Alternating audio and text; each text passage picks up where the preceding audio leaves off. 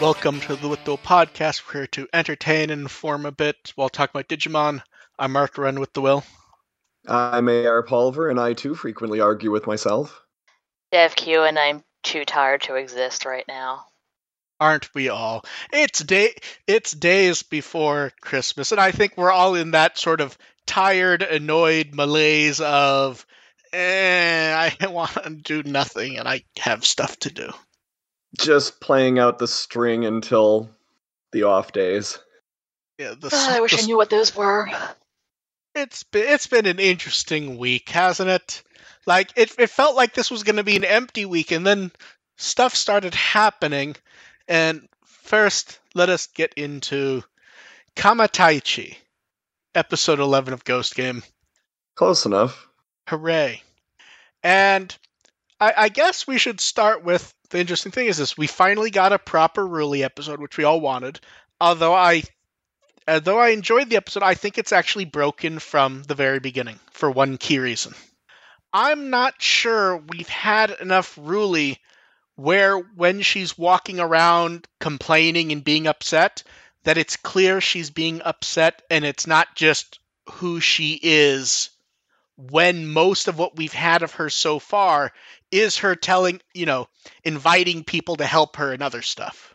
Yeah, she's been mostly in the role of instigator. It's not a critical flaw, but it is kind of an issue. Yeah, it's where we haven't met her enough to go, okay, this is a sweet character, so something's clearly wrong. Instead, it's like, wow, she's acting kind of bitchy, and I'm not sure why. Maybe that's a plot point, or maybe this is the character, because when you think back, it's like, she was telling people what to do, and having them help her, and they haven't fully introduced her yet. So I like the episode, but we kind of needed more of Ruli before getting this episode so that we could identify quickly that, something's going on here. It just felt kind of awkward. Yeah. Than anything. Yeah, we also haven't seen a whole lot of the Rudy and Goramon relationship aside from when they're like on the job responding to something. Yeah. Especially since in episodes Goramon does tend to fly off on his own, so that doesn't necessarily telegraph as him doing something strange and her being upset of it. They do give us her being a little snippy about it, so it's like, okay, something's going on, but that's been kind of his thing, is where he just flies off, and half the time he has her phone, even. Or maybe that's something that's just been slowly building up. Like, she's just, like, slowly growing frustrated with this behavior. No, absolutely. We don't really know. But they that's the thing, it works if they clarify it for us beforehand what's going on.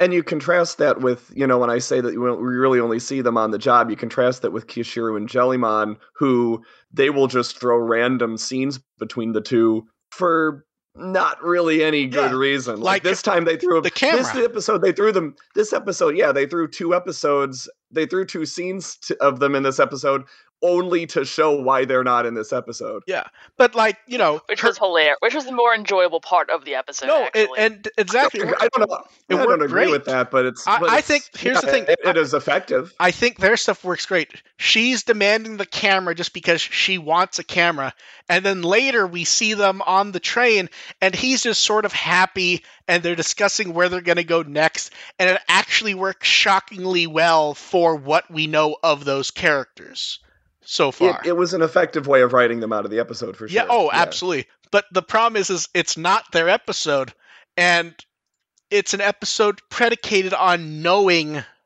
Ruli and Goramon, and we kind of don't, and it was still really good, though, is the main issue I have with it. Mm-hmm. We don't... Rudy and Goramon aren't afforded that luxury. Like, when they're written out of an episode, they just show up late. Yeah. And it's nice that she has a Polaroid camera, and Goramon correctly points out you do not want to shake it. Mm-hmm. I don't think that's actually a Polaroid. I wish I could tell you what exactly. I forgot what it's actually called. It's like an Instax, but I'm sure it is. But the joke is that it's a Polaroid when he's saying you shouldn't shake it. Yeah, well, it's it's a similar modern equivalent to a Polaroid that actually are pretty popular in Japan. When I was a convention runner for Anime Milwaukee, one of the bands we had a couple years ago demanded that we get film for one of these kinds of cameras and had me running around Milwaukee at like 8 at night trying to find one place that had this particular film. It was a hell, but I pulled it off. That's amazing. I ended up at Michael's. Which is hilarious because people keep asking us, "Hey, do you carry this?" I was like, "No, we haven't carried that in 3 fucking years." Yep. And then they had it behind glass. And then because it walks off a lot. Ruli, That's why we stopped carrying Ruli it. calls up Hiro to talk. Bokomon and Gamamon are there. Gamamon's enjoying his ice cream. Hiro's being oddly direct. Yeah. He really is, and giving bad advice, too. I love it. They forgot that Ruli has a sense of mystery, because she absolutely, no thought at all, and you mentioned this a couple episodes ago, no thought at all that weird shit happening might involve Digimon in some way. Mm-hmm. I think it's more that she's so disappointed when it ends up being a Digimon causing weird shit.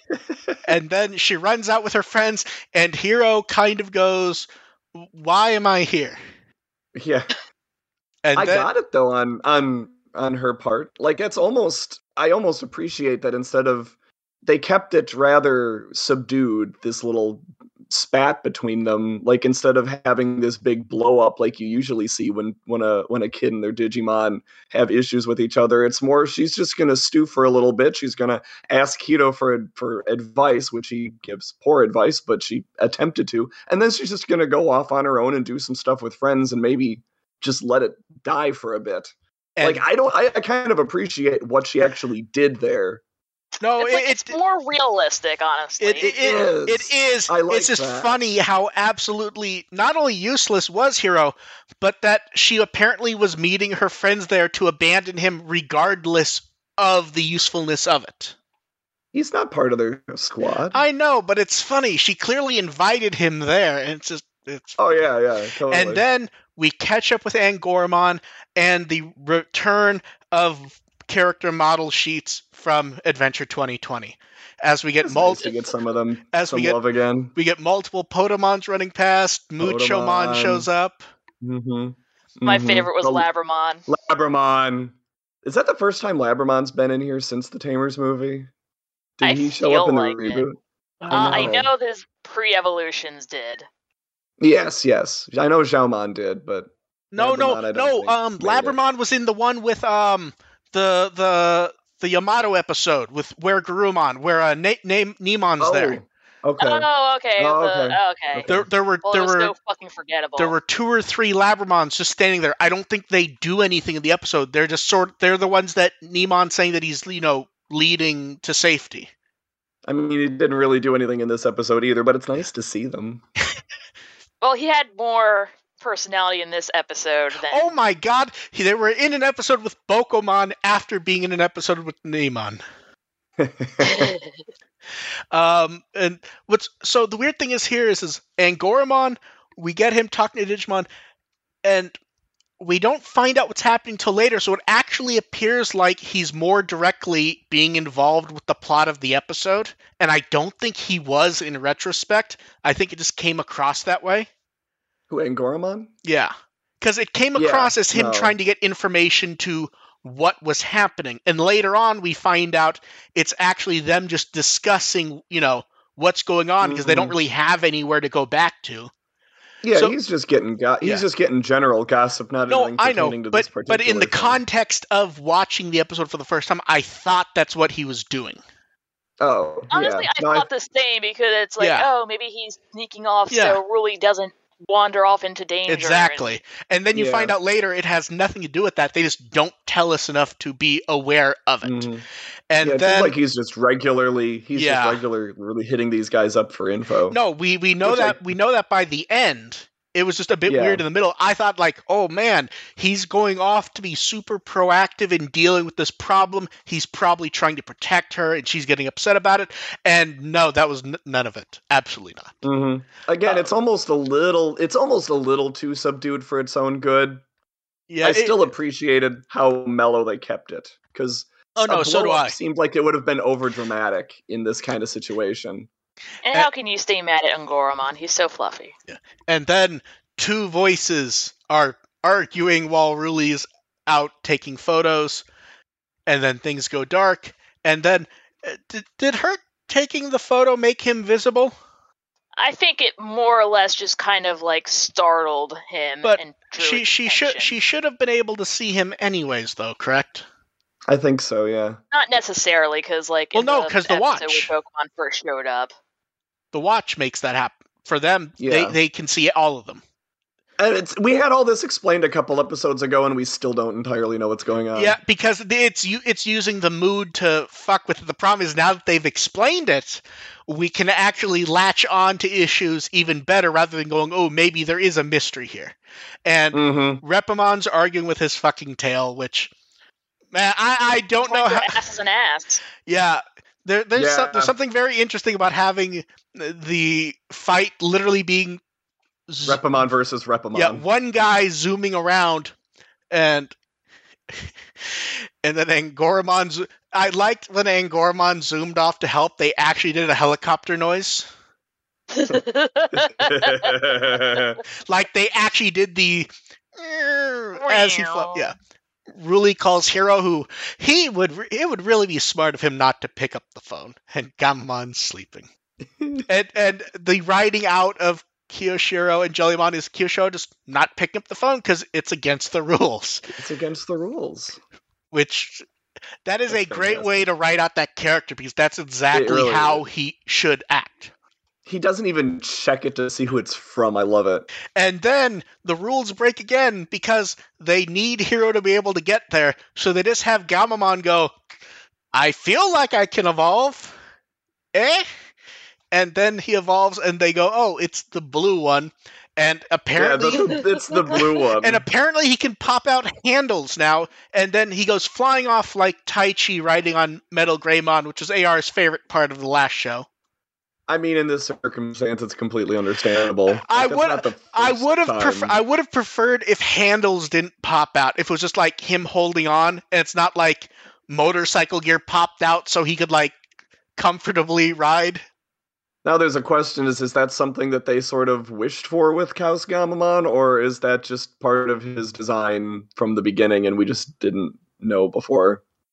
I do appreciate, if there is any progression, it's the fact that it is apparently on demand now, which evolution. Well, here's the thing, up. It's not clear if it's on demand because Gamamon's wording is basically like, oh, it feels like I can. Like, they could easily just go, oh, he had too much chocolate earlier, which let him do it as a one-off. We actually don't really know.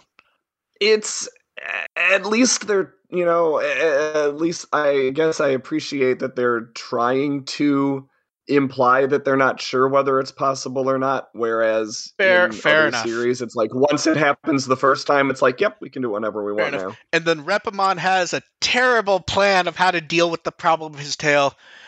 Cut it off. How is he going to cut off his tail when the tail is the thing that cuts? Did they ever? It's kind of like the Loki myth, where it's like, sure, you can cut off my head, but you have no claim to my neck. Sure, but I'm saying the thing he uses to cut is the thing he's arguing with. How's he going to cut? He's just got to find a working bandsaw somewhere. Yeah. And then, isn't it nice that he goes Coyote instead of Fox and just gnaws it off? And then we get the ultimate animation cheat where they draw nothing, but we see random slashes in the air. Now, here's the thing. That's an animation cheat that works a lot better than the Jellymon stuff last week. Yeah, that one was bad. Yeah. That's a timeless animation cheat. Yeah. And then they tie it all together, how sweet, by Ruli saying you have to talk to each other, wink, wink, nudge, nudge. Right at that moment, Angoramon bounces in, and then he has bamboo swords, which very nice for him. Mm-hmm. Angoramon trying to talk about the need for communication while like sort of I couldn't tell if he was talking halfway to himself or trying to guilt trip Broody. I couldn't tell what was going on there, but that parallel does not work at all. it's meant Like to. Also, these I are like two. that he got the These are two two. swords. This That's is a like rela- his evolution. It's just trying to draw a comparison between a relationship where someone is literally arguing with his own body Yeah. versus a relationship that's just kind of a little off right now. And then And I didn't like that I didn't quite like that attempted parallel at all, even though they need to attempt to do those sorts of parallels more often in Digimon. And then the hero shows up with his Digimon, and they forget that it's an Angoramon episode for a bit. For just a little bit, Eh. they had Kaos Gamamon doing stuff, and then yeah. You know what? They need all the help they can get to actually win a fight. And this was oddly one of the more satisfactory, conclusive victories they've had in the series. Mostly. Like they had this. They sort of made them talk and then dealt with it before the fight could start up again. They had Reppamon pinned. Well, except there's one thing. The pin is a good idea to deal with it where they have to talk, although it kind of ignores that up until now, that tail could just basically cut fucking anything with no effort. I'm giving him this one. Oh, I'll give it to them. I'm just saying they sort of lost track that, the thing that pins was cutting stuff earlier when it was fighting and being pinned. Does the tail have the ability to control its Yeah, because they were actually fighting. Like they were actually having a physical fight. That wouldn't work if it can't control itself at all. And then Ruli does the thing where she talks about feelings and how they need, and she's really talking about herself. It's couples therapy. Yeah. And then Angoramon explains everything, and then they bring back the lemon thing from early in the episode that I barely remember fucking existed. And the solution is Reppamon will cut lemons because they really needed to spend more time on the lemons earlier if that was going to be the plot resolution.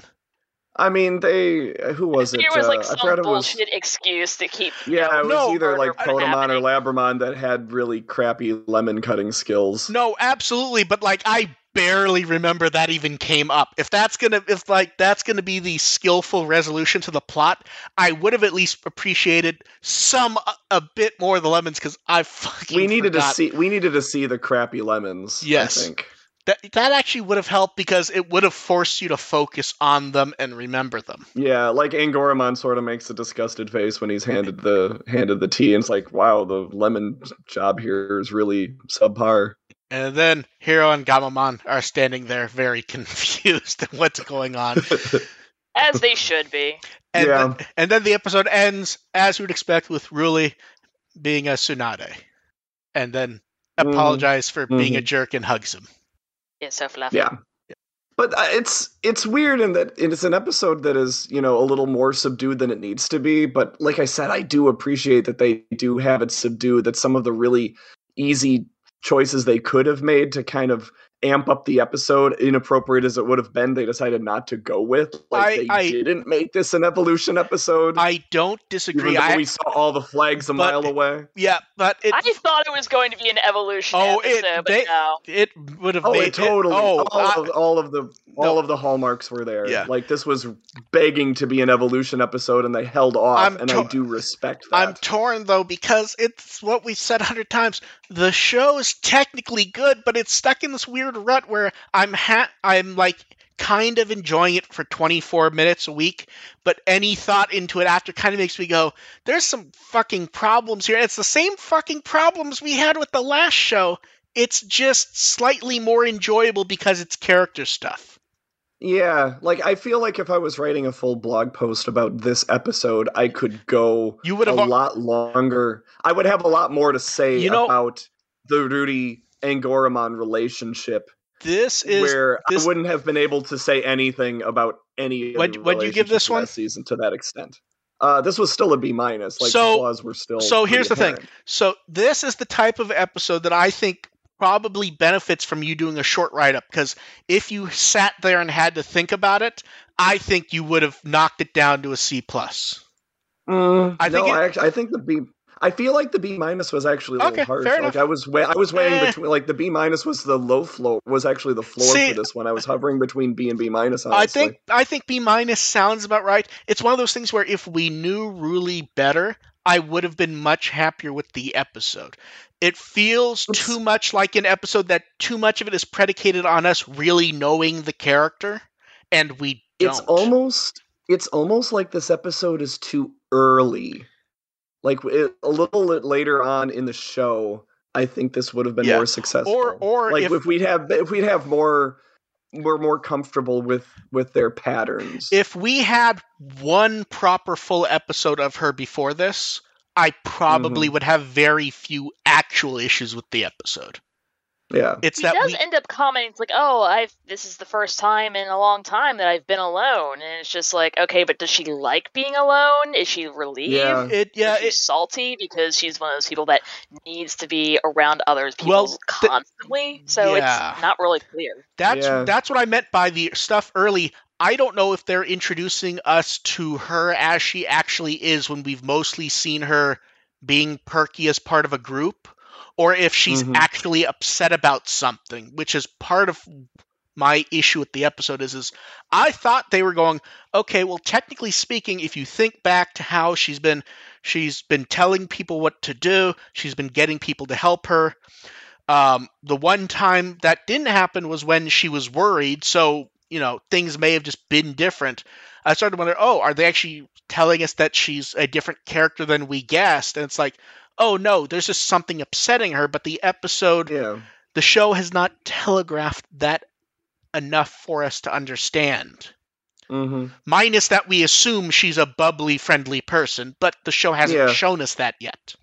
Yeah. At the same time, I do really like that we're getting a lot of different looks from these characters. Like, we're seeing a lot of different sides of them. I want to see more Bokomon. I like him just showing up.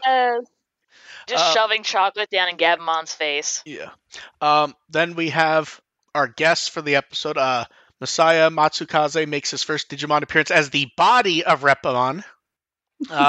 He's Cold in Attack on Titan, Moroku in Beyond the Boundary, Yasuhiro in Danganronpa, Mikami in Death Note.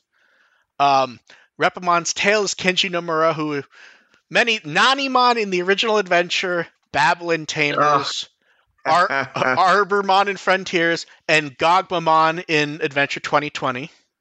That whole body tail thing is very Kill la Kill. Yeah, side to it.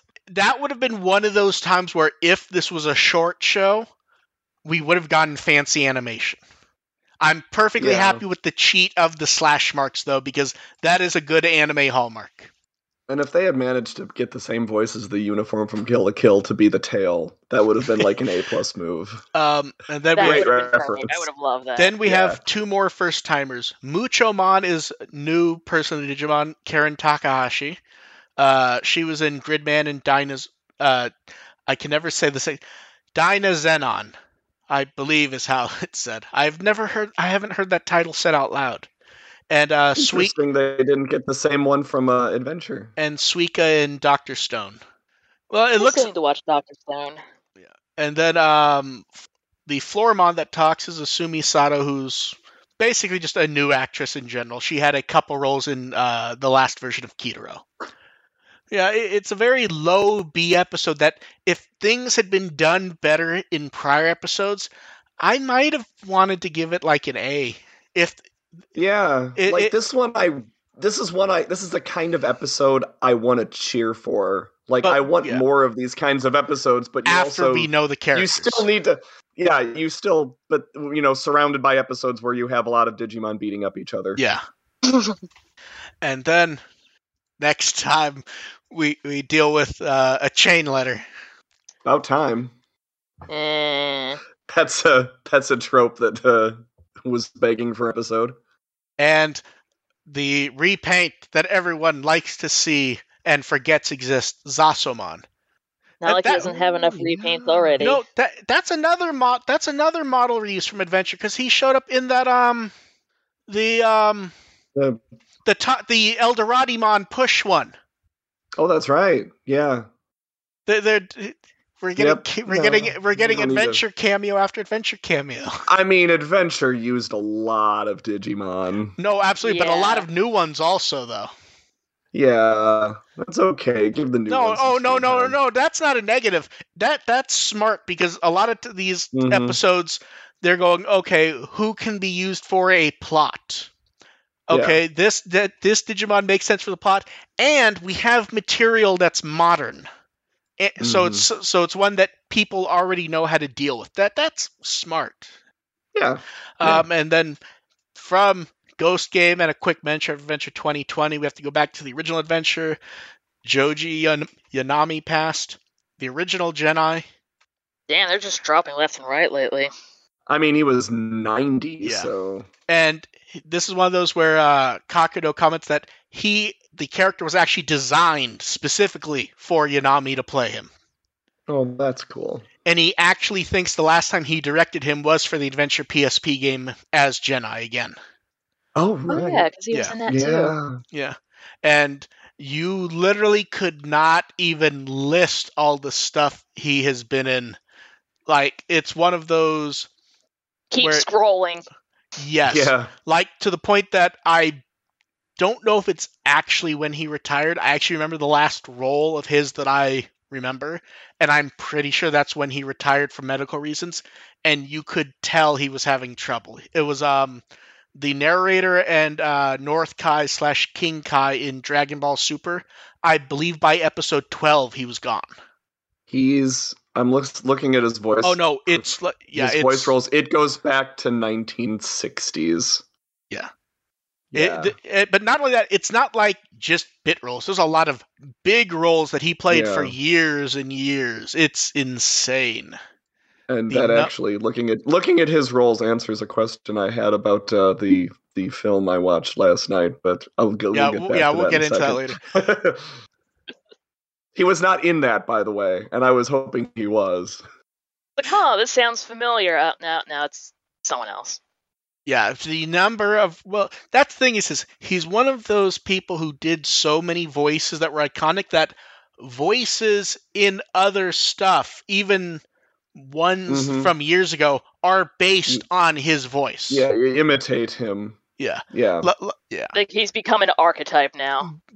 Beyond that, to be honest, it's one of those things where I'm scrolling through the list now to even look at what's worth commenting on. It's like there's actually too much. It's one of those where you could literally just look through stuff and it just never fucking ends. Like even I have a relatively high resolution monitor. His Dragon Ball stuff alone is half a page. And of course, he was also Zanwumon in Tamers. He was Keratinmon in Cross Wars. It's just endless. That Tamers role, that's perfect. It's just insane. And then the week just kept getting weirder. So first up, they announced Digimon Con, which not quite, but sure, okay, the name works. I think Digicon is trademarked.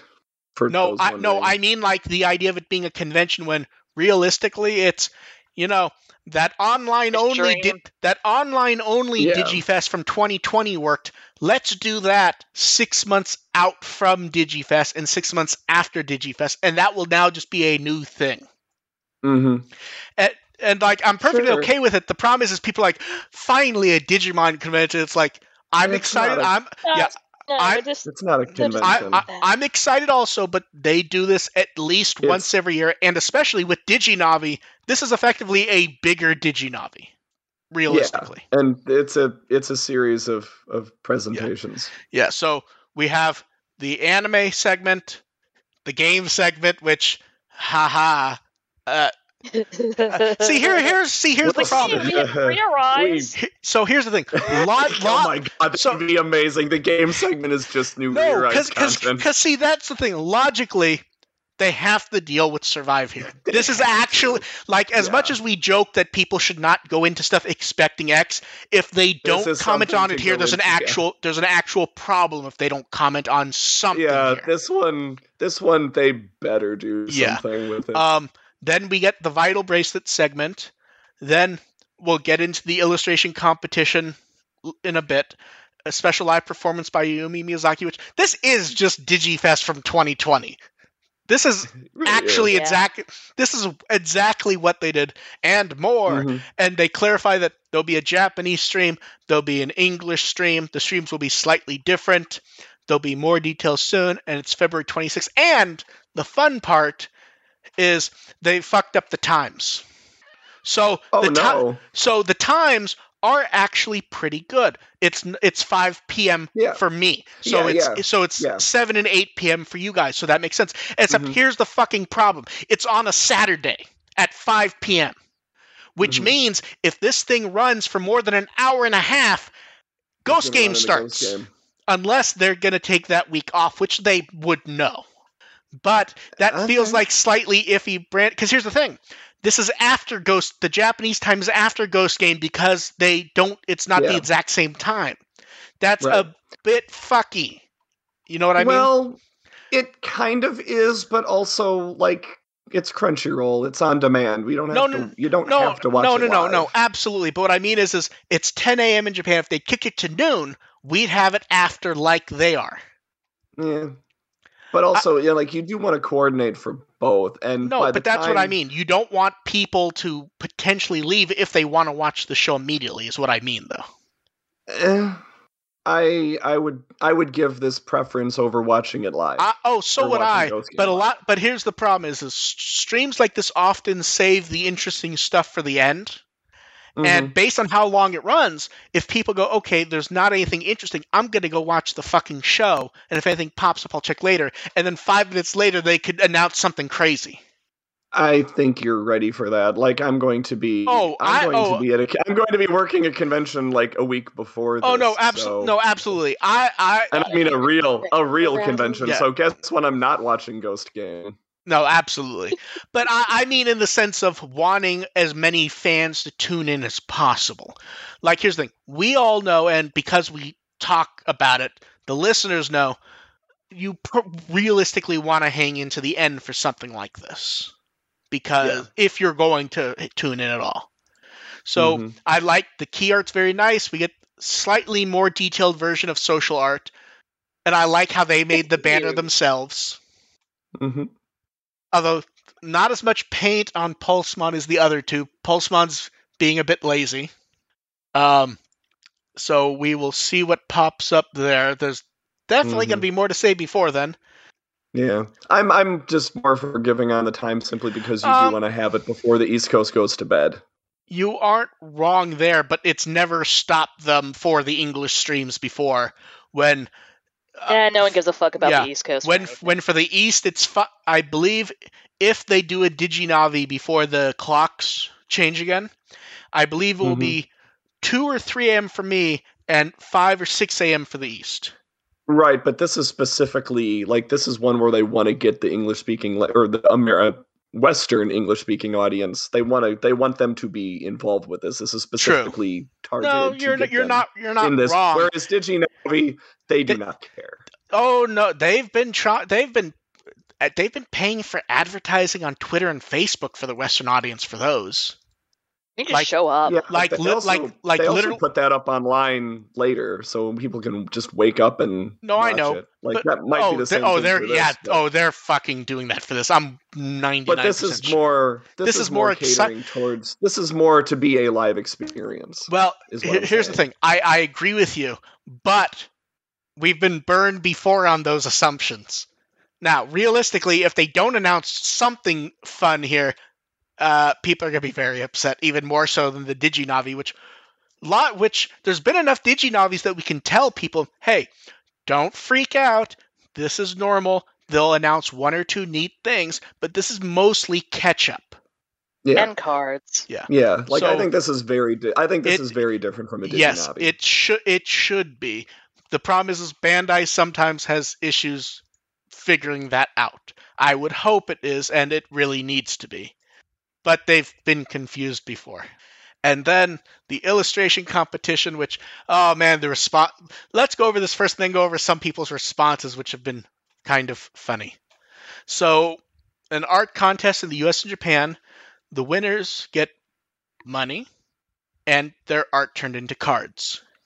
That seems like fun. That's very neat. Okay. So far, so good. File specifications. They give you what it needs to be. They tell you details. They give exact dates for stuff. So February 6th is when stuff closes. And then 30 to 50 works will be announced as passing the first level screening, and that will be announced at Digicon. And then a month later in late March, they will announce at least the grand prize winner. There'll be 7 second winners, which also get their stuff made into cards, just a bit less money.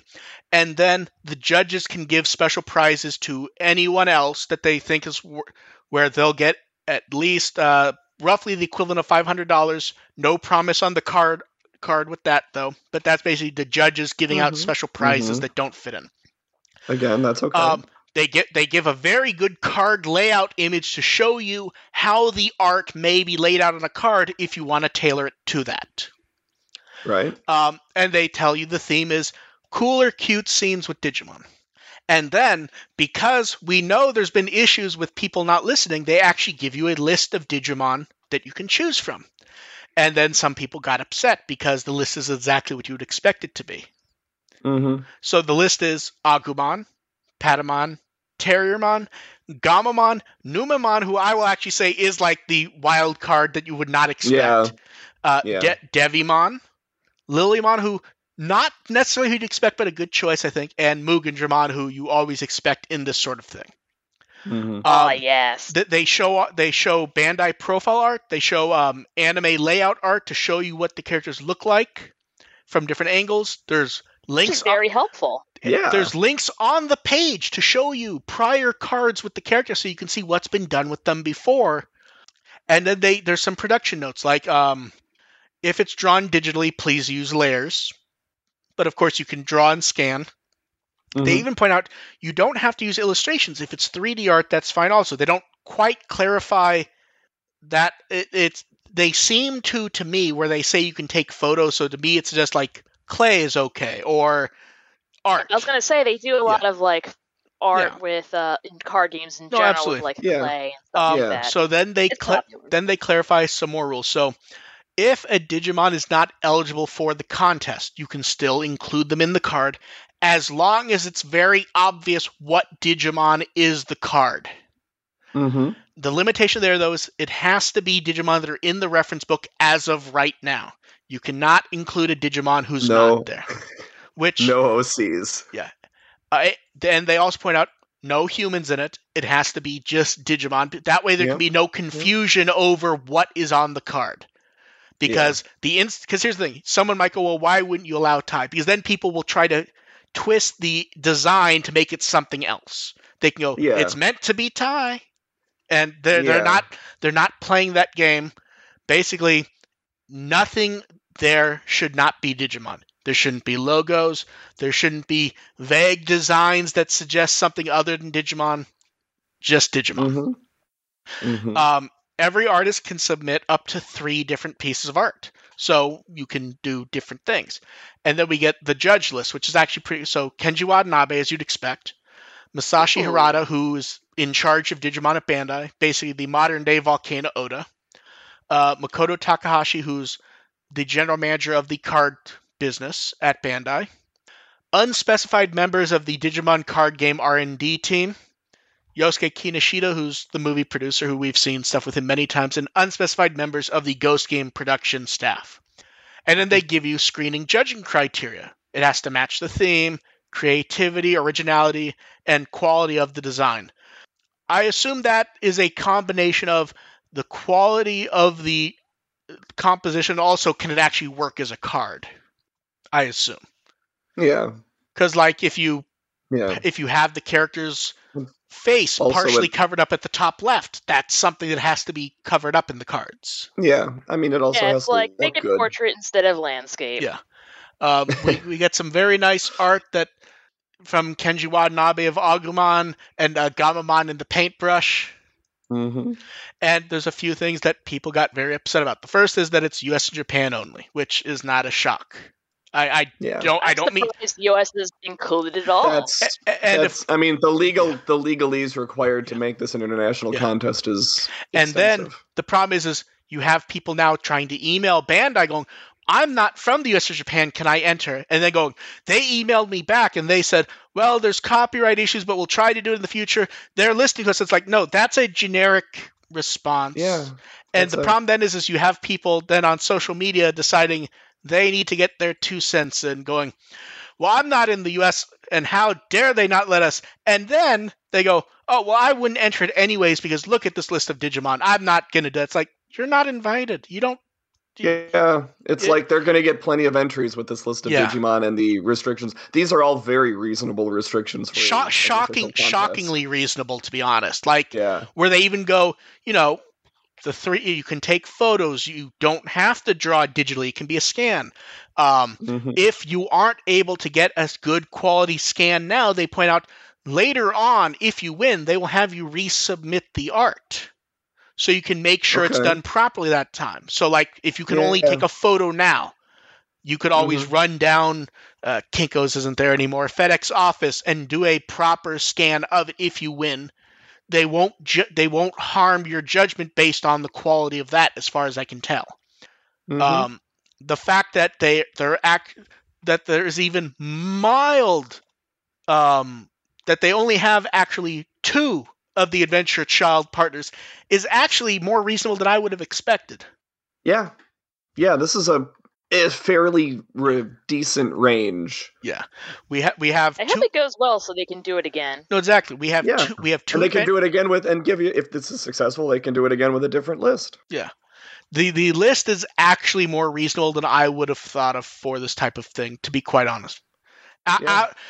A list of 8 Digimon, I would not have called that only 2 of them would have been adventure child partners. Yeah.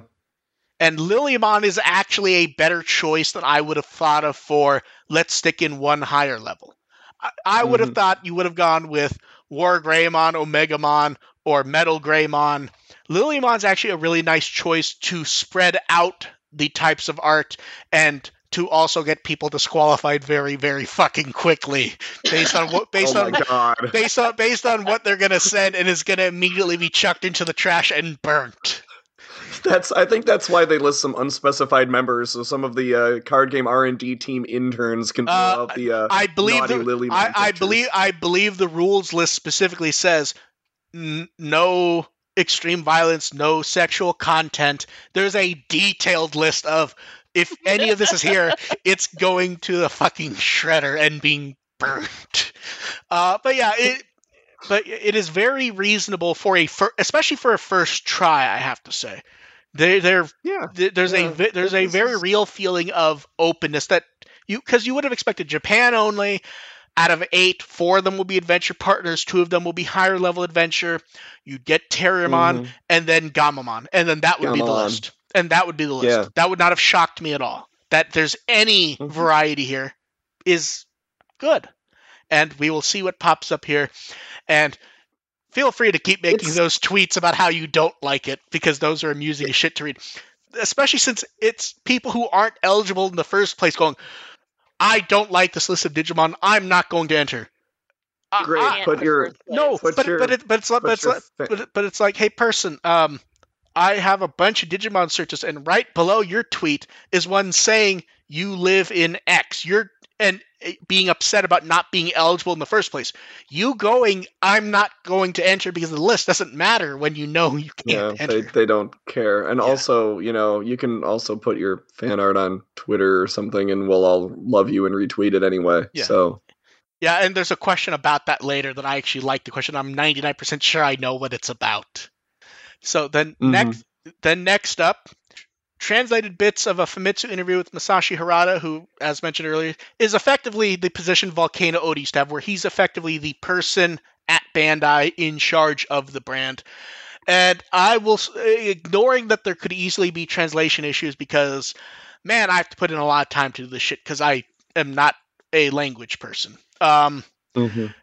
Languaging sucks. Assuming most of what I got was accurate, and I think it's reasonably accurate, he really seems on the fucking ball.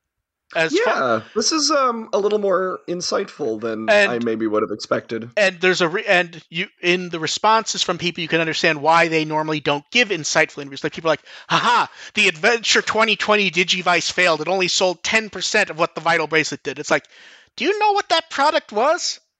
The $100 thing that they only sold for a month only sold 10% of something that's cheap and it's been on sale for a year. That's fucking amazing. I'm shocked they haven't done a second one if it sold that much, especially since we know it was was it August or September when we found out it sold 200K, the Vital Bracelet? Yeah, we were really surprised. It's like, God damn, hell yeah, Vital Bracelet. So they sold, that means they sold 20,000 of the 2020 Digivice. I would have guessed at most 1,000 or 2,000. Like, I didn't. Yeah, because it's there to look pretty. No, that was exactly. a good Digivice. It was, but like that was a limited thing. I expected they sold maybe a few thousand. 20,000 is insane. That thing was like $90. I wanted it, but like, no, exactly. But like that sold that much. That's crazy to me. But he talks about, the obvious thing. Ghost Game and the Digivice V are, aiming at new people. One thing about Ghost Game they did on purpose was that it's Digimon shunting to the real world rather than the reverse, because that's what's normally done. And they point out Tamers did that also at first. Yeah. The handful of changes to the Digivice V were based on feedback. The Digimon falling asleep around 8 p.m. and stuff like sleep mode, that was done because a lot of working people. Yeah, like why I can't have VPADs for the most part, because my work schedule is shit. No, exactly. Or talked about how for the average user, it takes them 2 months to see everything there is to see in a DIM card, which is why they've been aiming DIM card releases at roughly every 2 months as it's gone on. He points out that some of the evolution in Ghost Game will appear in the anime, but not all. And people are like, we might see Gamamon evolve into X. It's like, no, that's not what he's saying. Whoa. No. Stop. They talk about, they expanding it to other characters and how really at this point, Kamen Rider and Ultraman were done because this is them aiming them at adults. And he doesn't say, but those ones come with larger bands. So those ones are more obviously aimed at. And that's why like Kuga and Tiga are both mid-90s characters. They imagine that, and we're kind of entering it now, but he's not wrong that in another few years, Digimon will hit the point where functionally almost any adult who has a kid, the kid will be old enough to enjoy Digimon. If it's someone who grew up with Digimon. My kid already enjoys Digimon. No, absolutely. But we were, once I feel like I'm ahead of the curve. No, absolutely. Here. But we're older than a lot of fans who were when the show first aired. Yeah. And stuff like the card game doing well. And he points out the card game sells 4 times more in the West than it does in Japan. That's really interesting. Yeah. Considering I've never actually seen it physically in any store minus one time. No, ever. but that's kind of the answer though. Is it appears and then it's just wiped out. Yeah. The only time I've seen it was the time I actually was able to buy it. I've seen empty boxes and empty trays before. I see those all the time. Yeah. He does. I haven't even seen a spot for them aside from I see a ton of the Digital Monster V-Pet. Locally. Now he does do the confusing thing that's been done a bit lately, where he's like, "Oh yeah, the first time I became aware of how passionate overseas Digimon fans was Hacker's Memory Sales." It's like, okay, he's talking about Cybersleuth as a whole because that's what they've been doing. Yeah. He's talked about it selling more than 1 million worldwide. He talks about Digimon has a very strong sales ratio. That's basically referring to X sales in Japan versus sales elsewhere. Generally, let's say Saint Seiya. Saint Seiya does decent in Japan. It does very well in Latin America. And in the US, you could not get someone to spend money on Saint Seiya if you threatened them with a knife. And I say that having worked on Saint Seiya, just to clarify that. The biggest fangirl of Saint Seiya I know is in Europe. Yeah, but Saint Seiya, that has a movie coming out in the U.S., and I don't know if that will make something happen or if it will just flatten on impact, even with every single actor in the cast being like a high-end cast. And it's like, oh, they will not. They keep dreaming of this doing well in the U.S., and it just never has. But they're still going to try. Did you see the cast? Nope. So I'm just going to go through quickly. Makenyu, Madison Asamon, Sean Bean, who's going to die, Diego Tinoco, Famke Janssen, Nick Stoll, Mark Dacascos. I have not heard of any of those people, and I don't care. How have you not heard of Famke Janssen or Sean Bean? Never heard of them. Really? I haven't heard of the first one. I've heard of Sean Bean, obviously. You've heard of Famke Janssen, you just don't remember the name. She was in GoldenEye, and she's Jean Grey in all the older X-Men movies. Okay. Okay. Yeah, okay. You would definitely know her, you just don't know the name. Okay. Yeah, but no, she was in GoldenEye. I'd know that. Yeah, she's the one who killed people during sex. Yep, that's exactly the role I would have guessed. Yes. Genia Onatop. Yeah, so Digimon is one where they're happy with the numbers, and they really know how well it does overseas, and they see it as very promising for them to focus on. At the moment, and this is Bandai, they see their main two things at the moment being trying to expand the Digivice V in the card game, and then they separately mentioned the third axis of the video game. It's like they separated it because they kind of have to go, there hasn't been a video game in a while, and that needs to be dealt with. And their analysis, they actually talk about their analysis of why the card game has done well. They've actually matched up ages of card game buyers, and they believe the majority of people are people who watched Digimon Adventure in the West when it originally aired. Mm-hmm. So it's it's people who watch Digimon on Fox Kids. They're adults now. They see the art and they go, "Oh shit, it's Digimon! I'm gonna go fucking get this." Almost like the dub knew what it was doing to draw kids into the franchise. Which is why anytime someone goes, they should unify the names and stop that, they're never gonna fucking let go of those names ever. Yeah, those exactly. And that's why the reboot kids all have dub names on their cards. Yeah, and he specifically talks a bit about, fans liking the anime, they like card games, and minus a few card games, Japanese card games generally haven't done well in the West. He talks about a lot of them are like overly complicated and really niche mechanics. Here's the thing, he doesn't bring it up. I believe it's an American who was the head designer for the card game. I don't remember the guy's name, but it came up in an interview somewhere where someone mentioned his name, and it's actually like a card game designer from like Nevada, I think. And cool. He talks about how a big focus has been doing high quality art and careful planning with staff that knows Digimon so they can evaluate changes carefully. And especially, and they also go over how in North America, sales have been very good, despite the fact they've basically been able to do no events at all. And people playing online with each other. There's too much that's about half of it. So we'll stop there because there's just too much. It's basically need to read on your own. But it's good insights. It's really good insights. He seems very much aware of the U.S. audience specifically. Yeah.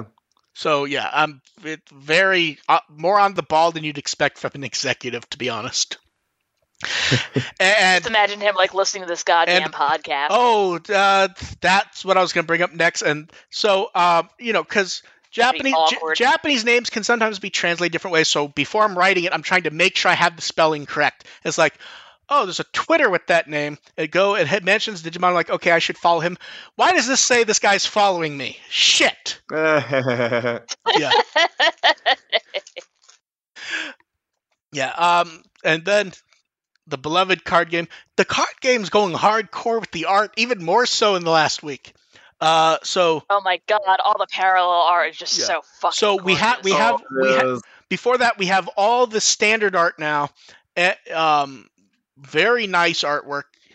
But what we need to talk about is the parallel cards, which have gone fucking hardcore. Especially yesterday, showing off all the anime ones. Mm-hmm. Those are fucking gorgeous. I love them. Like every set, there's a few that you can go, I know what's going to sell. It's going to be the parallel cards of Gilmon, Reppamon, Terramon, Takato, Genera, and Rookie. Mm-hmm. Those are going to be the top sellers. Those all look psychotically good. Yes.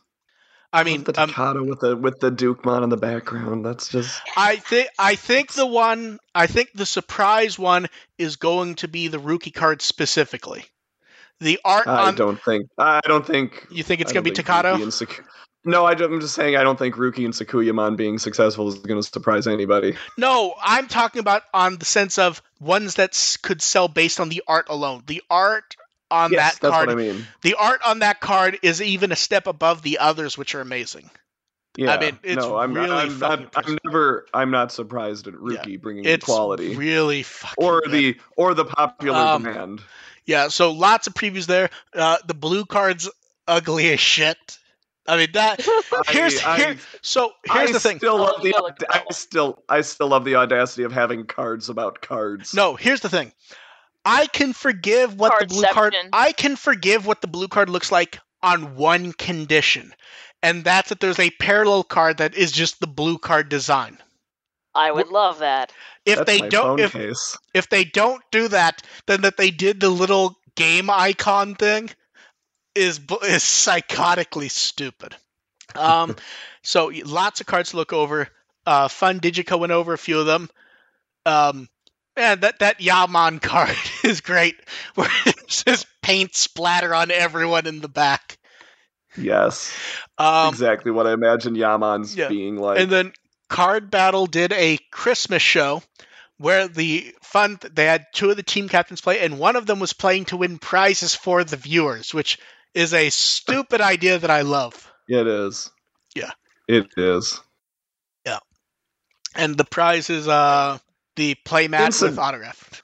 Incidentally, I want some top tier level player of the Digimon card game to manage to create an incredibly overpowered deck based around using the Ai and Makoto card. That is a challenge I'm issuing. I want someone to make this happen. AR demands it. And then I am demanding it. It'll incorporate Beelzebumon somehow, so it's not that bad, but I want to see this happen. And then moving on from cards, poll results for social art. You know what the most amazing thing here is? I think nearly every one of these pieces of art we commented on as being among the best, among the worst, or among the ones we would just like to see rank highly, and we doubted they would. And we did okay on this one. We did I think the only wild card was the Masaru and I think the Masaru was way better than we thought. I think we commented on, hey, that's a unique show cart one though, where we go, The only two the Sabers and Appmon people, they showed up for this. I think there's only two that we didn't comment on, which was Pegasmon and Angelmon. I don't think we commented on either of those because they were just sort of, hey, okay. Yeah, they're good, but they're there. And the funny part was they were towards the bottom anyway. So. But remember, this is not the bottom. This is the top half. I mean it's the bottom of the top half. But then outside the top 10. But then remember me commenting that Blitz Greymon, he could rank high, and I remember AR shuddering at the thought. It was still 11th, so it's not like. But that's still in the top 15th. That's still shockingly high. Yeah. Yeah, and anything beyond the top 10, I'm like, okay, thanks for showing up. Yeah, and then just went up last night. Not quite a poll, but we get a new vote to vote for a new Otadama, and it's 10 villains, and people once again got upset because, hey, look, it's from the two shows that actually make money. See, the only reason I'd be upset is that it's Gatsumon. Gatsumon and Pumpmon are, I know they're considered villains, but... Yeah. Okay, Come so on. you could. If Vandemon doesn't win, then Vande is going to just fly to Japan and just burn down Bandai. So you can vote. You can vote for 3 out of the 10. You're looking for who's becoming a beanbag. It's got to be Pumpmon, right? I'm trying. So here's the thing. This was at 3:30 last night. So I'm trying to remember who I voted for. I know I voted for Edamon, and I think I voted for Pumpmon. I don't remember who the third one was. I'm gonna say it's somewhere between Vamdemon, Paimon, and Caramon. I mean, those are basically my 3 choices. Yeah. Vampire, would clown, be weird and as a little bastard. But that's why I want to see it. Weird as a beanbag. That's why I want to see it because here's the thing: the basic body shape has to be the same. So you just draw a bunch of tentacles on the back, I guess. Right. But I want to see how they do it because, for example, Daemon, I can 100% see how you do Daemon Demon as that. That's an easy one. Or even or Pumpmon's a really easy one. Mm-hmm. Caramon has such a fucky body shape. I just kind of want to see it. Yeah. And if they're on the list, they have a plan for them. And so the votes here end a week from now, December 27th, but take into account Japan time, so get your vote in before then. And I like how they tell us it's part 1 villain, which means there's going to be a part 2. I mean, imagine a cute little Mugendramon one. With little tiny cannon. Or is it going to be part 2 Heroes or something? Maybe. So what you're saying is people will get to vote for a Leomon. Do they have a Leomon one already? I don't think so. I'm trying to remember. I think the only non-main hero characters they did was I know they did Wizardmon. Wizardmon may be the only non-main hero character. Maybe I'm just hallucinating vividly because I feel like that might have been keychains where they threw in Leomon. And then a few pre-orders opened up. The Figurized Standard Dukemon. And oh my god, it's pretty. I know, and it's only 22. That does not. Am I wrong, or does it seem like that would be more expensive? And I know we've said it before, but I assumed around 45. Honestly. Yeah. I guess we need to see how it looks at the end to see if it was really worth that money, because that does seem weirdly low, doesn't it? And I don't mean I would prefer it to be cheaper, but for how it looks, it feels like. I don't know. Maybe it was just really easy to mold. And then Adventure Blu-ray and DVD Box 5, February 2nd. That's the end of the first time a Digimon TV series made in HD actually gets an HD release. How about that? Still waiting for Crosswords. I would also like Crosswords. And then Jump Festa. We got Digimon stuff. So they have the Gamamon suit on display. They have a very nice Digimon corner. Is that Gamamon statue from the Toei display, is that new or not? I keep looking at the damn thing going, this is new, but I swear I've seen it before. At one point... that's a different It looks one. like the same one that was... But, there is no Gamamon statue before this, has there been?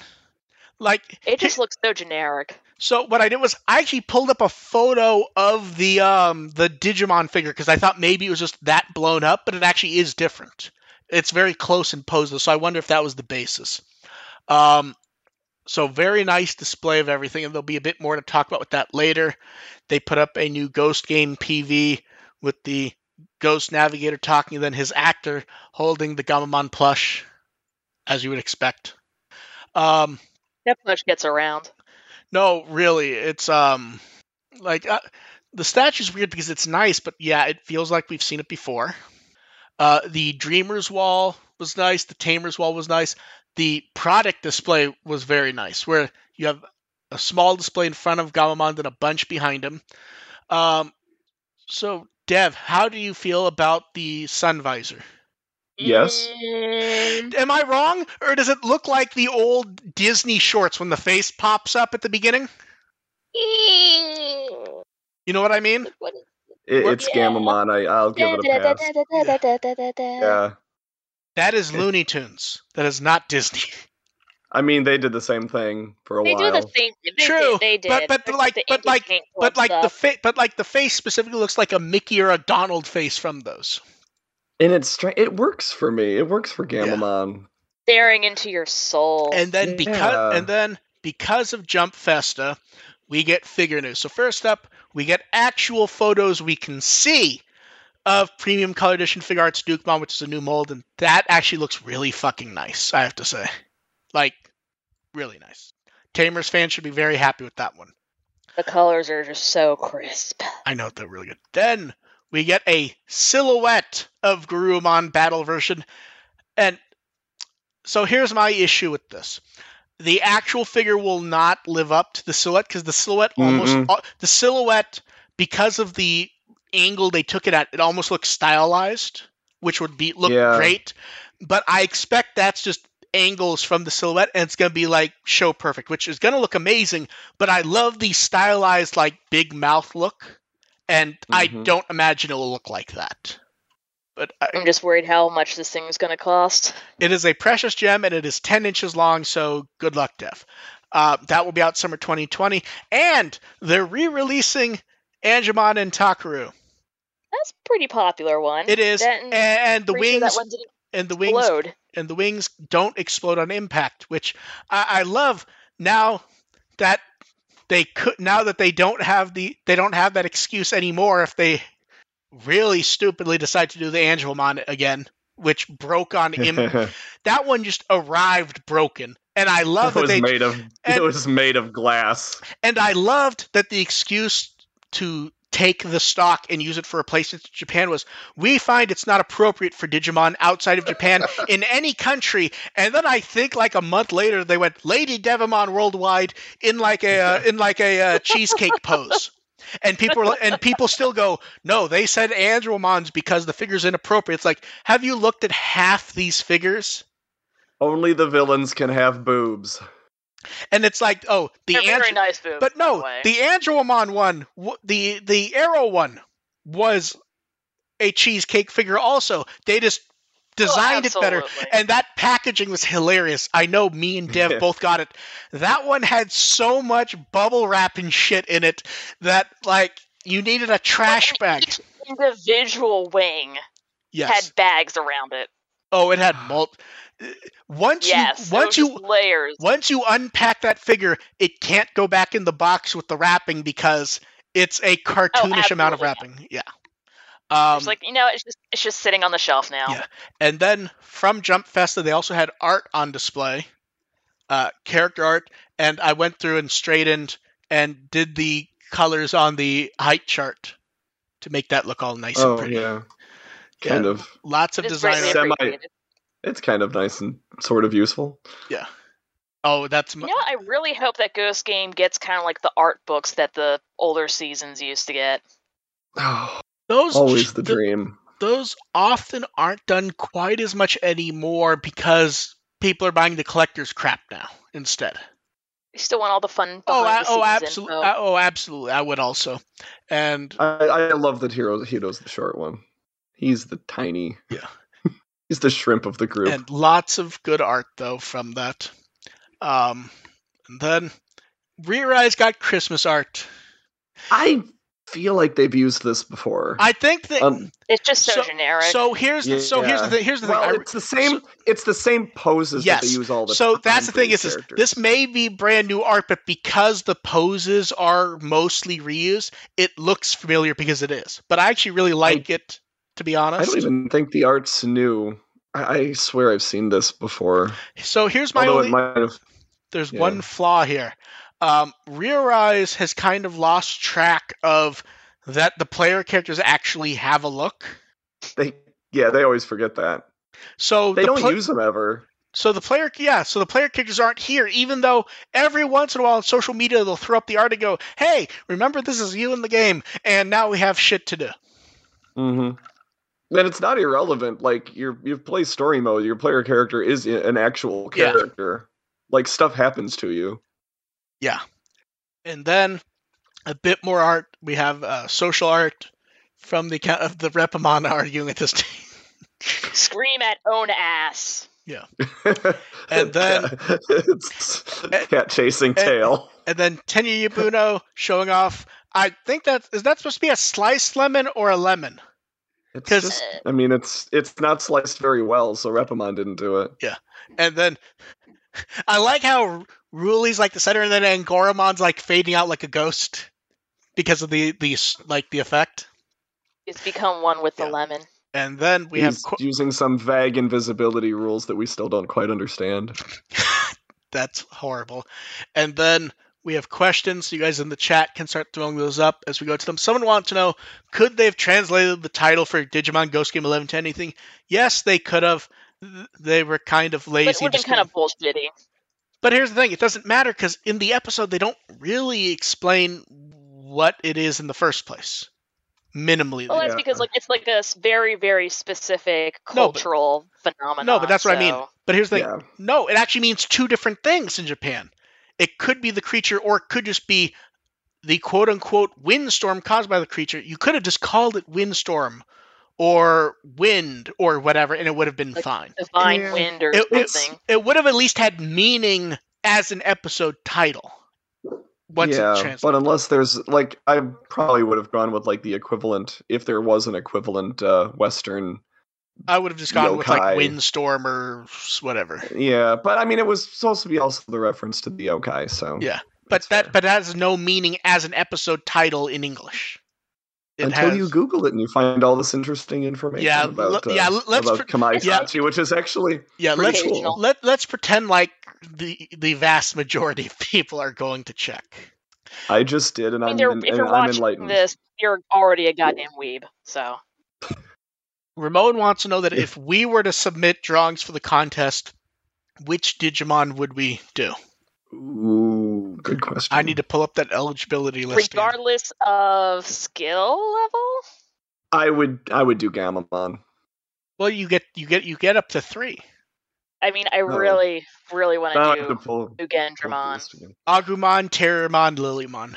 Yeah, it would be Gamamon, Terriermon, and one of the other ones. Yeah, probably Lilymon, I guess. That would. I can't draw, so. Yeah. I assume he's saying theoretically, if you were going to be able to enter it. Definitely Mugendramon. I'd have my kid do it. And probably Terriermon. Oh, I know what the Mugendramon card someone has to do is.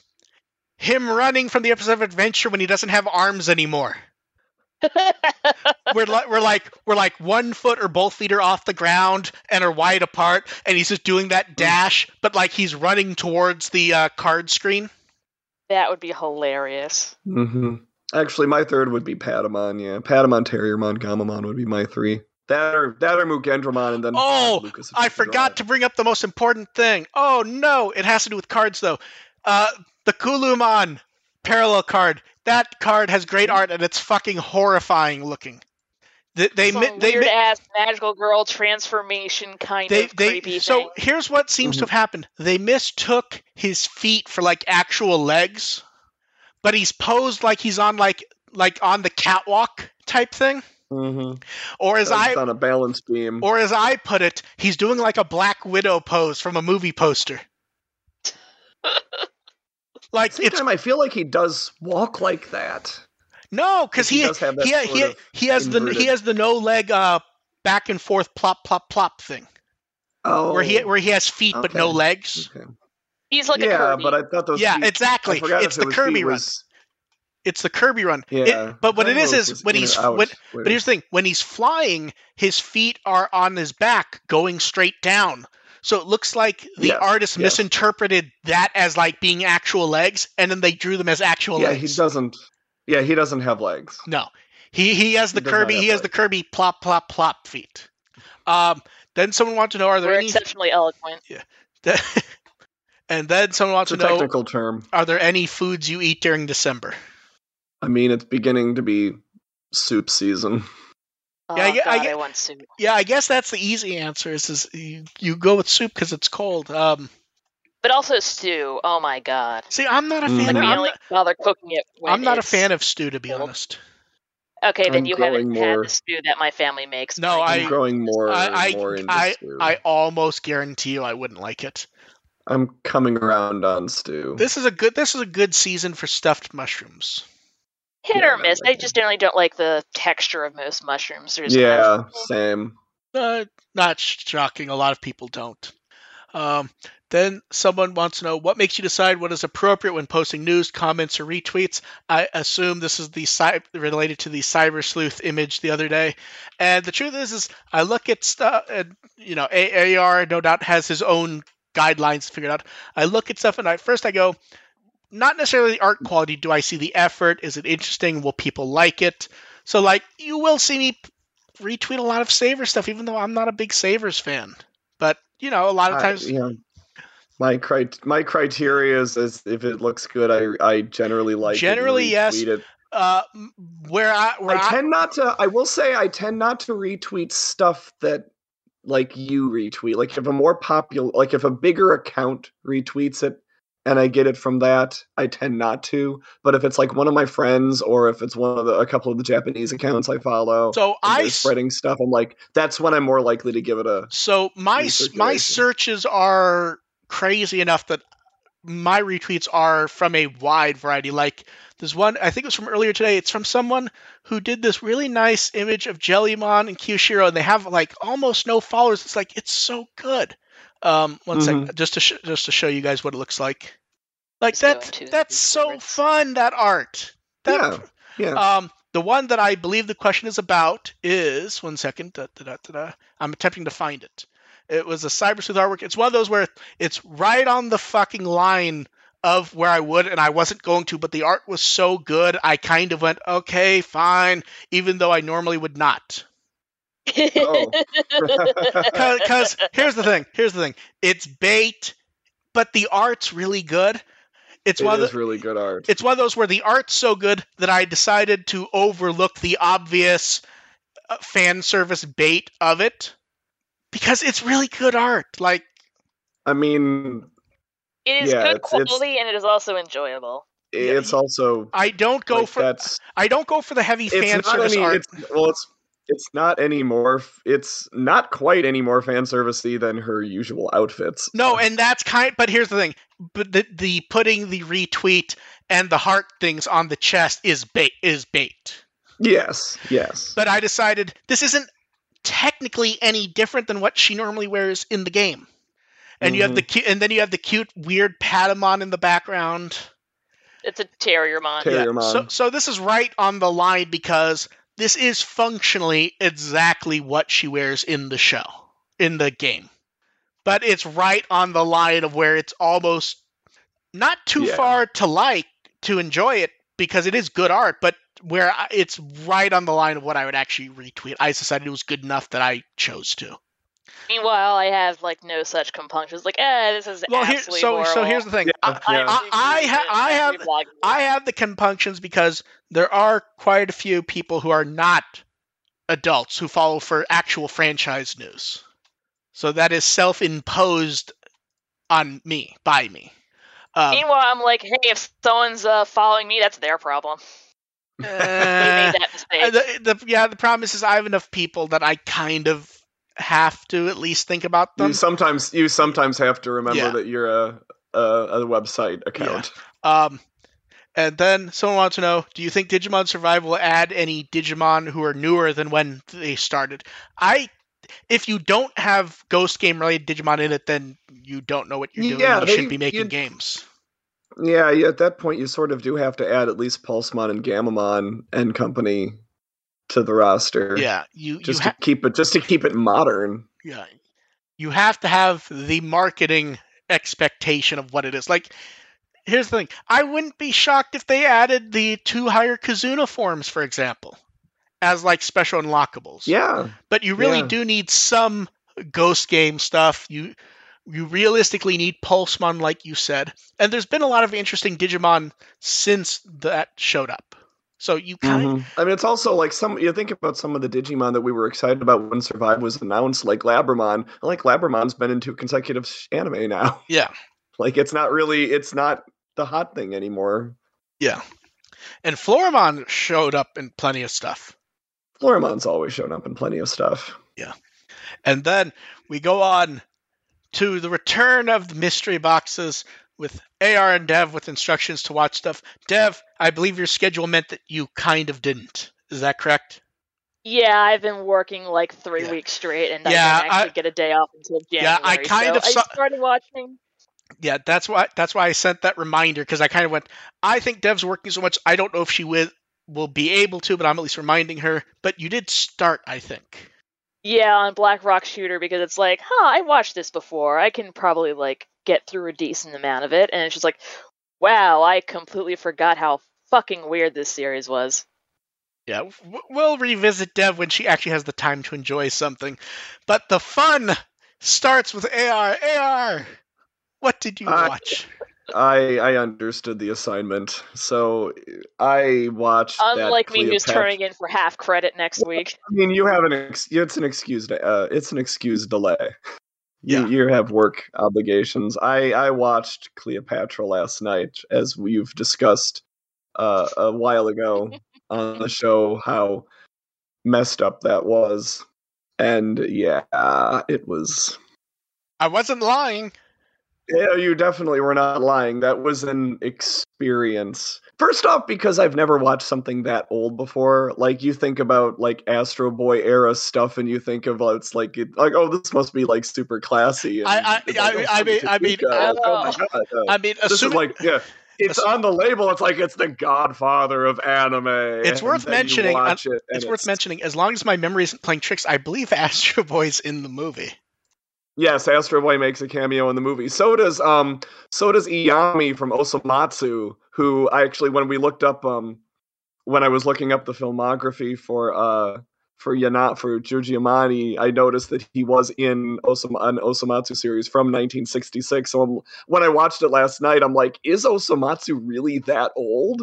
And yes, it is, in fact. Yeah. Like, I thought it was like 70s or 80s, and no, it goes back old. to the 60s. Yeah. But yeah, it's like it. Yeah, that's the kind of show it is. So, what were your thoughts? What are your overall thoughts on the film, AR, for Cleopatra? So, what I've boiled it down to is that Cleopatra is basically a crossover episode of Quantum Leap, Classic Peabody and Sherman, and the bloodiest, horniest episode of Game of Thrones you can imagine. That is cartoonishly fucking accurate. Also, there's spots where Terry Gilliam directs. That parade sequence just like blew my mind. Like, what the fuck am I watching? Yeah, basically. Like, once you get into the initial like Tex Avery cartoonish happy slaughter rape fest. Like, okay. So and of course, Caesar looks like the Great Gazoo. Yeah, I believe I did promise you the weirdest fucked up thing. I don't. It's pretty up there. So I don't remember. Did I prepare you for that? The movie actually starts off pseudo live action. I forgot. I don't remember. I was not. I don't recall you mentioning it unless you told AR privately. This is the random quantum leap framing device, which was almost completely unnecessary. Oh, completely unnecessary. Not quite. Well, except for the part where one of the guys actually uses his future information, future knowledge, and like, I'm going to craft modern weapons. Well, like, ancient problems require modern solutions. And then Cleopatra has the gun. Yeah. Yeah, it's like I'm stuck in a gladiator battle against this root. I'm going to create a gun. Yes. Now here's the fun in ancient Rome. So here's the fun part. Our friendship and this gun I found. Yes. Exactly. And here's the fun part. Not quite as crazy, but the movie Dev Has 1001 Nights is a counterpoint to Cleopatra from much of the same staff. Oh, goody. Have fun with that. In fact, I think they made it. But here's the thing. Oh, I will. It's more coherent, and it's not quite as what the fuck is going on. Because keep in mind that these were both made during the time when shrooms were still legal in Japan. No, so here's the thing. And here's what I mean. Cleopatra explains a lot of Cleopatra's completely fucking random. Like, it has a plot, but the movie does so much weird shit. You kind of go at times, what the fuck is going on? And it's weird because it's like it is sort of attempting to follow the historical timeline. Like, that is sort of you can sort of make out the traditional story of Cleopatra in all of this craziness. Yes. 1001 Nights. Go ahead. Sorry, go ahead. There are even parts that, like, in between all of this insanity and awfulness, like, there are moments where I'm like, oh, they showed Caesar's assassination as a kabuki play. Like, that's actually kind of cool. Yeah. And then it goes back to being insane. 1001 Nights is the same general mood, but it is not the what the fuck is going on-ness of it. Like, it is a more coherent film. And I don't know if that makes it objectively better or worse. I think it's a better movie than Cleopatra, but Cleopatra's probably more fun in the sense of, oh my God, make them stop. What's going on? Right. Yeah. And at the same time, like this was bizarre. Like it's kind of awful, and yet also that commentary with Helen McCarthy intrigues me, and I kind of need to watch it. Oh, now. I want to see what I need to see what she. Like, I love Helen McCarthy. I need to know what she has to say about this. You'll love it. Crap. Oh yeah. You that solidifies that I'm going to end up watching this movie again. Yeah, and I think she did a commentary on 1001 Nights also. I don't remember for fact though. I need to watch now. I need to watch this before the next ASIN in case she shows up. But they on the outside of the box. I have them. It should, yeah. It was on the outside of the Cleopatra. Oh, there you go. Feature commentary with Helen McCarthy. Ding ding, yeah. She's wonderful. Oh no, there is almost no one better to listen to talk to about anime history than her. And I hope she's at ASIN again in May, so I can talk to her about this movie. Someone sent me the disc to torture me, but I loved your commentary. Mm-hmm. Yeah, someone sent this to me basically on a dare, but your director's commentary was on your commentary was on it, so I had to watch this movie twice, thanks to you. And then that's about it for that. There are ones that you guys will watch in the future. I think Arion is the one you guys will both actually enjoy. Yeah, like I almost like it was late Sunday night before I had a chance to watch anything, Absolutely. And I almost went like I'm just gonna take the easy road and watch like the Lupin movie you sent me. Yeah, no, that wasn't like the assignment. Like you wanted me to report. Oh no, realistically yes, because that's the crazy one. Yeah, that's the crazy one. Like Memories is the one that I think you'll really actually enjoy. Arion is the one that I think is the most. Wow, this is this makes perfect sense, and it's also a little crazy that they actually made it work. And I'm not gonna lie, just based on our history with the podcast, I almost reported back on Lapina again. I see. So here's the thing: I didn't actually ask or tell you guys what to watch. I basically left it up to you. So until you mentioned earlier today, I knew what the assignment was.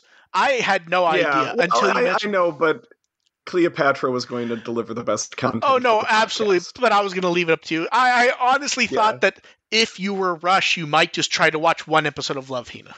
Yeah, but there's only like 3 episodes of that, isn't there? That OVA is only 3 episodes long. Yeah. But yeah, so at some point, Dev will have the time, and we'll revisit her with probably 1001 Nights, because I think after she heard the Cleopatra stuff, she kind of wants to know.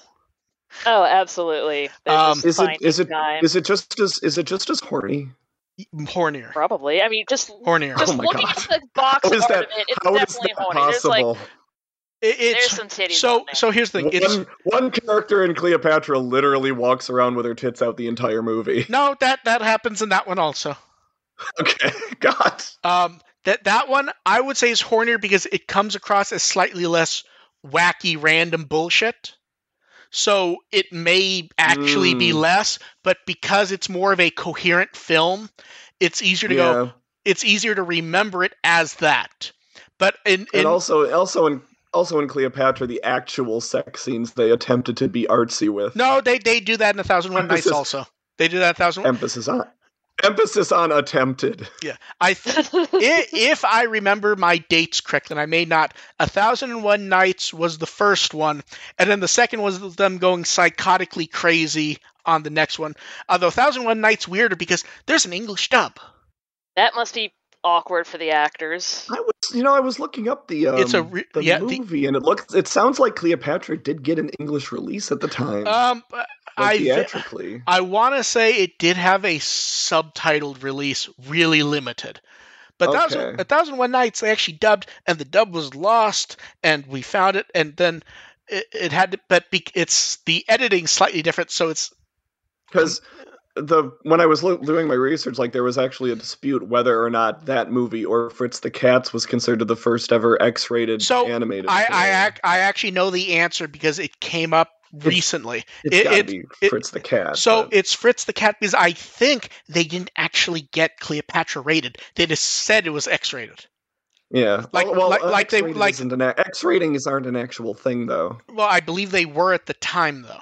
I think. I don't believe they were. I think that's it does not clear. Like it could not clear for an R in the MPA. Oh, here we go. The X rating did exist. I'm looking at it right now. Okay.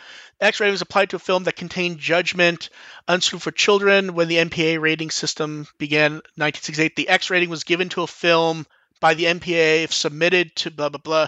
It was an actual rating up until... up until they did NC-17, I think. RoboCop got an X rating initially. They had to edit it 11 different times to get an R rating. Yes, that. But I know they have to edit down. I know there's a lot of movies. Okay, here we go. Down to get an R rating. X was an actual rating, but was not trademarked, so anyone could technically just use it. Yep. Okay. The idea was that if you weren't going to get rated, just use X and don't make us deal with it. So yeah, yeah. So we're about done. But yeah, Dev's going to find that one interesting. And I honestly think Memories is the one AR is going to connect with the most. I'll keep that in mind. Okay. Next time I'm looking for something to watch. AR, what do you have coming up? Anything interesting in any fashion? Oh, it's going to be a short... Well, actually, it's going to be a short week because I'm, going away for the holidays, but I might have free time over the weekend while I'm at family's house. So I might get something done on some Tumblr stuff, but we'll see.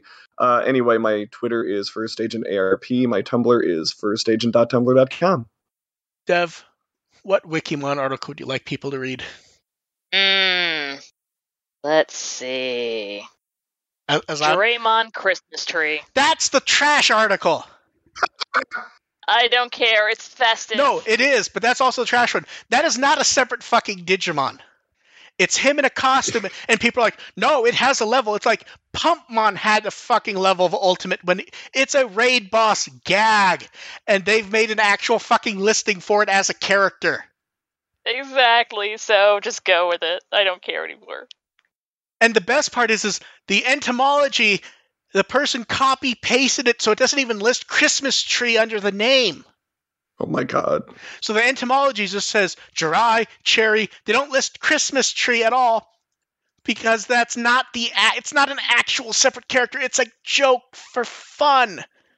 You know what? I hope the next raid boss is going to be like a straw goatmon. I believe it popped up earlier, and I think I don't think we have images yet, but I believe it's a Mamemon. Aw. I want to see the goat burn some more. I think it's I think someone said it was Tono-sama Mamemon. Oh, okay. Because New Year's celebration. Yeah. Oh yeah. Okay, yeah, that makes a lot of sense. Yeah. If you're gonna do a Christmas one, you might as well do a New Year's one too. Yeah. So we'll see how that comes up. Food. So we have one more episode left in the year, and the next episode is what everyone's waited for: AR and Dev trying the gum. The gum. No. So I wouldn't go that far. Yeah, it wasn't necessarily good. It wasn't bad gum. It wasn't good though. So we will catch you guys next time. Thank you everyone for showing up. Bye. Bye. Bye.